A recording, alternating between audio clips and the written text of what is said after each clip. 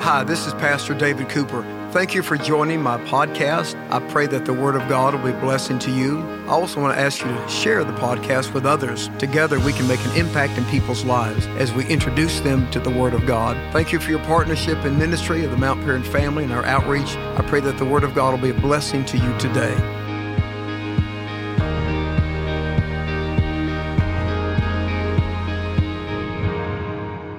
Education is the key to life. The knowledge of God is the most important part of our education. There's knowledge of natural things and science, but there's also knowledge of spiritual things and the ways of God. Paul the Apostle writes about the gifts of the Holy Spirit, and there are three gifts that have to do really with our intelligence: wisdom, knowledge, and discernment. Let's look closely at the word of knowledge, the special gift or message of knowledge that God gives to us. In 1 Corinthians chapter 12, beginning with verse 7 and following, Paul talks about 9 gifts of the Holy Spirit. And he talks about the message and word and gift of knowledge. He writes, now to each one, the manifestation of the Spirit is given for the common good. To one, that is to one person, to one believer, there's given through the Spirit, through the Holy Spirit, a message of wisdom. To another, a message of knowledge by the means of the same Spirit.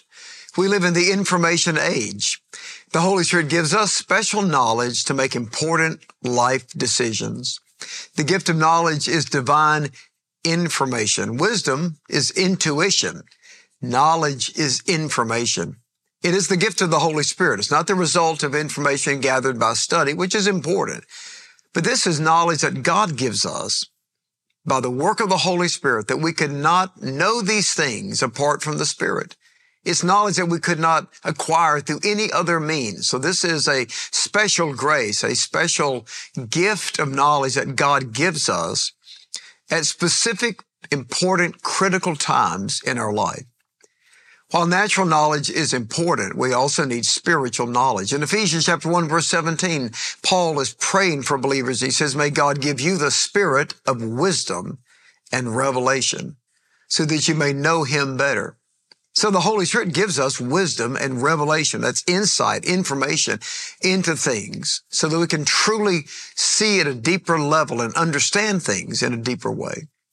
God tells us in Psalm 46:10, be still and know that I'm God. My father told me that was his favorite verse in the Bible. Be still and know that I'm God. The psalmist speaks there of the knowledge and understanding of God. So get still in the presence of God and ask him to give you the information you need so that you have all the facts to make the important decisions of your life. The gifts of wisdom and knowledge protect us from outward deception and inward distractions. And sometimes we can't make good decisions because we're deceived, we're not seeing correctly, or someone's manipulating us externally, or internally we're distracted by worry and anxiety and fear, and we can't make good decisions when we are deceived or distracted. Now, when we put more stock in the knowledge of God than we do our own knowledge or the knowledge of others, then the Holy Spirit will teach us things and guide us into all truth. It is true that we've learned things, and that's important. It's true that other people counsel us and give us information. But your greatest trust needs to be in God speaking to you and the Word of God and the truth of God. When Jesus talked about the Holy Spirit, he talked about this as a fundamental element of his ministry to us is the impartation of knowledge and information. In John 14:26, when Jesus talked about the Holy Spirit, he said, when the Spirit comes, he will teach you all things and bring all things to remembrance that I have said to you. And there you see the Holy Spirit teaching us internally in our hearts and also improving our memory. We can recall things that God has done for us to reveal to us. In John 16:33, Jesus went on to teach on the Holy Spirit, and he said, when the Spirit of truth has come, he will guide you into all truth. That's an amazing statement. That encompasses so many aspects of life. The Holy Spirit will guide you, direct you into all truth, all types of information that you need. Let's look at the definition of knowledge. Here we're talking about the message of knowledge or the word of knowledge, a special knowledge given at a particular point for a particular need.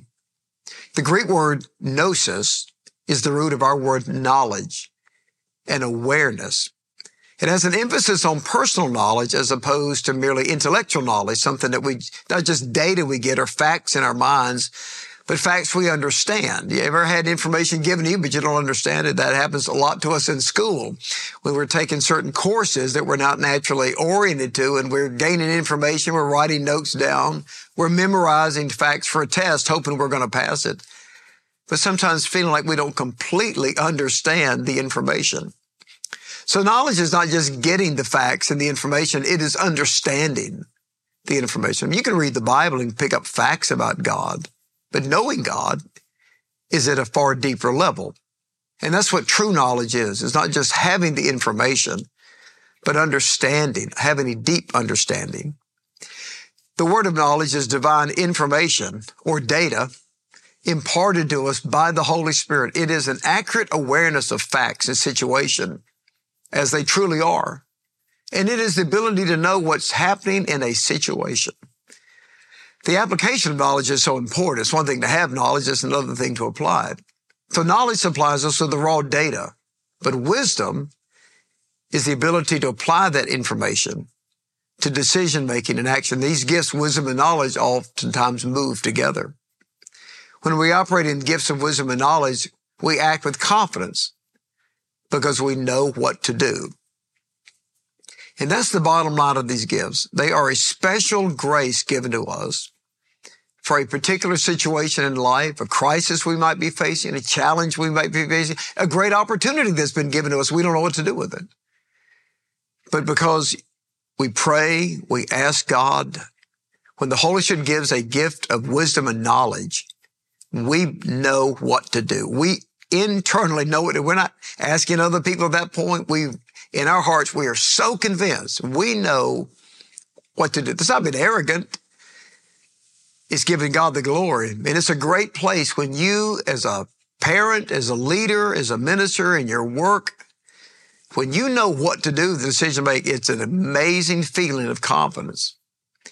The end result of wisdom is peace, with full assurance that we don't question our decisions or allow others to distract us or to detour us. Even when you have knowledge and wisdom operating in you from God, it doesn't matter what other people's opinions are. You are so convinced that this is the way to go. Now, how do we get this knowledge? How does the impartation of knowledge take place? Now, there are many examples of this gift of knowledge that appear in Scripture.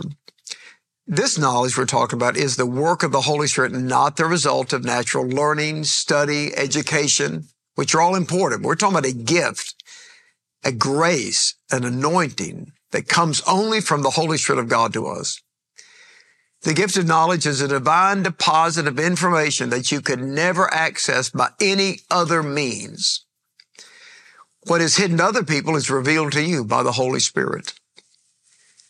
The prophet Nathan in the Old Testament confronted King David with information about his moral failure with Bathsheba.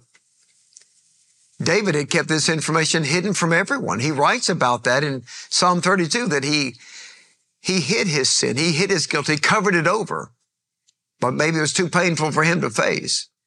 Nobody knew what took place. The whole thing was a master cover-up. His guilt ate away at him on the inside. But in 2 Samuel chapter 12 and verse 7, the prophet Nathan shows up one day and has a conversation with David. But it doesn't tell David about his sin. He knew exactly what happened because God gave the prophet Nathan the information. That's why he went to see him. God spoke to him and told the prophet what had happened. He went to the king, but he didn't confront David immediately. He tells him a parable about a wealthy man and a man who owned everything, had a huge farm, and there was one man next to him that had just a little small farm and small possessions, but the man that had everything went and seized and took what the man with very little had. And David got angry at the story. He said, "Who's done this?" And he said, "You are the man." And David, the great king, with all that he had available to him, took another man's wife, a man who served faithfully in his army as a distinguished military leader. And it convicted David. Of course, that conviction led to his confession and his healing and his forgiveness and his repentance. How did Nathan know that? Nobody knew it. God revealed something to him that he had a private moment with the king. Nathan didn't get out and blab it. When God gives you wisdom and knowledge about something, especially about somebody else, it's not to gossip. He didn't embarrass David. He went to him privately. But God used that gift of knowledge to help David stop hiding, to come to terms with what he's done so he could be restored. Jesus knew private information about the woman at the well, even though he had just met her for the first time. He told her things about herself and her past that she had kept hidden from everyone. She was shocked, and she told Jesus, I perceive that you are a prophet, in John 4:17. How did he know all of that about her? He just met her. How did he know her past history, that she had had 5 husbands, that she was living with a man? She was hiding. She had on a good pretense. Well, he was the Son of God. But it's an example of the word of knowledge, of the gift of knowledge. He knew some things about her that she didn't think anybody knew. But God used that in her life, and she said, you're a prophet. And later she told everybody in the town, I've met the Messiah. That information was not used to hurt her. It was used to save her and redeem her. But it was an evidence that God gave to her that Jesus was more than a man. Jesus knew about Nathanael, and he was one of the apostles of Christ, the early followers. But Jesus knew all about Nathanael before Philip brought him to Jesus. Philip had met Jesus, and these early disciples were beginning to meet him, inviting others. And he brought Nathanael to see Jesus. And he said, we found the Messiah, is what he told him. Jesus of Nazareth. And Nathanael was cynical. He said, can anything good come out of Nazareth? That's such a small, meaningless town. Would God do anything great? And so he was cynical, thinking, you haven't really found the Messiah. So he goes with Philip to meet Jesus. And when he met Jesus, Jesus' foreknowledge about Nathanael convinced him he was the Messiah. He said, I saw you while you were still sitting under a tree. And he couldn't believe he already knew where he'd been. And when he had that word of knowledge about his life, even where he was the day that Philip went to get him, he said, Rabbi, you are the Son of God. You're the King of Israel, John 1:49. The Bible tells us that Jesus knew the thoughts of people before they said a word. In Matthew chapter 9, verse 4, when he healed the man who was crippled on the mat, and he said, son, be of good cheer, your sins are forgiven you. And some of the religious leaders were kind of murmuring among themselves and thinking that he was blaspheming by forgiving sins. And the Bible says that Jesus knew their thoughts. They just hear their words, because that would be easy information. He knew what was in their hearts. That's the word of knowledge. He had information about where they were in their heart. It only came because he was the Son of God. It came by the Spirit. When Paul the Apostle preached the gospel at a public gathering in a town known as Lystra, that's modern-day Turkey, he's preaching the gospel, telling people about Jesus, and the Bible says that he saw and noticed, perceived a crippled man in the crowd. And suddenly, Paul stopped preaching and addressed the man. He said, sir, I perceive that you have faith to be healed. Suddenly, the man stood up, and God's miracle of healing happened in his life, according to Acts 14, verse 9. How did Paul know? He's preaching to a whole crowd of people. And yet, he saw that man. He knew something about him that he didn't naturally know. So he stopped his sermon. He said, I perceive, I know something about you. You have faith to be healed. And the man acted and a miracle took place. You say, what does all that mean to us? It means when you don't know what to do, ask God for knowledge first and foremost. While getting the counsel of others is important and helpful, it's not enough to make major decisions. And I can tell you this personally. All the major decisions in my life, all of them have been because at some point I heard from God and knew in my heart what to do. And there have been times when I made major decisions in my life and ministry that proved to be right. Even when a few other people said, well, I'm not really sure about that. I don't really know about that. But I knew. And because I knew, I had the courage to do it. And every time you can see the direct results because I made the right decision. And I wasn't dependent on other people. You are in charge of your own life. You are in charge of your own life. And nobody can live your life for you. And while other people can teach us and help us and sometimes be a great sounding board, when it comes to the major decisions in your life, they are yours and yours alone. And the good news is the Holy Spirit of God lives in you. And if you will be still and take time, God will give you the knowledge and the information you need. And if you listen to everyone in your life, you're going to get confused. It's not their decision, it's your decision. You're the only one responsible for your decisions and actions. And many people today, more and more, especially young people, are feeling somehow that they're not competent enough to make decisions. We're living in what one sociologist called the cult of the expert. We feel like we got to have an expert to tell us everything. But you keep listening to experts and they disagree with each other. And more people are feeling inadequate to make decisions, but you don't need to feel that way. And young people don't need to feel that way. Don't just look at all the facts and add up the pros and the cons, because you probably don't have all the facts. There have been times in my life, and with Barbie early in our marriage, I remember sitting down and writing out pros and cons of something. And there were a whole lot more cons than there were pros. There were a whole lot more reasons why we shouldn't do that and take that kind of risk. It didn't matter. We did what we knew was the right thing to do, and every time it works out. It works out amazingly well when you operate from knowledge and wisdom God gives you. You don't have all the facts. You can put all the pros and cons you want, but the one thing you don't know is the future. And that's why there's a limitation of information. But when God speaks to you, the Holy Spirit gives you knowledge and information and data. And you step out, you'll see the benefit of that. So trust God to speak to you. This is what the famous proverb means in Proverbs 1:7. The reverence of God is the beginning of knowledge. Knowledge starts with asking God. Smart people don't depend on their smarts. We're not as smart as we think we are. At least my mother told me that a couple of times. The word reverence here means that you have a relationship with God and you believe in Him and trust Him. The Holy Spirit will give you the information and the intuition you need to make the right decision. If you'll take time to ask Him and wait upon Him and then do what God speaks to you. Let's pray together. Lord, thank you for the power and the presence of the Holy Spirit. I pray for people today that you'll give them a greater sense of independence to make decisions with confidence, to get information, get counsel, but above all of that, to seek you. And when they know what to do, to step out in faith. I pray for those that are facing some major decisions today, that in their heart they will know what to do.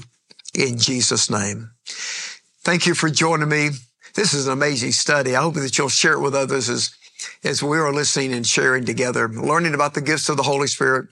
Subscribe to the Sermon Podcast. Get other people to subscribe to my podcast so we can just spread the word of God to as many people as we can. I want to thank you for always praying for the church. No matter where you are, right here in Atlanta, active and coming on campus, or whether you are in different parts of the world, but you're a part of the ministry and part of the church, I want to thank you for praying for the ministry.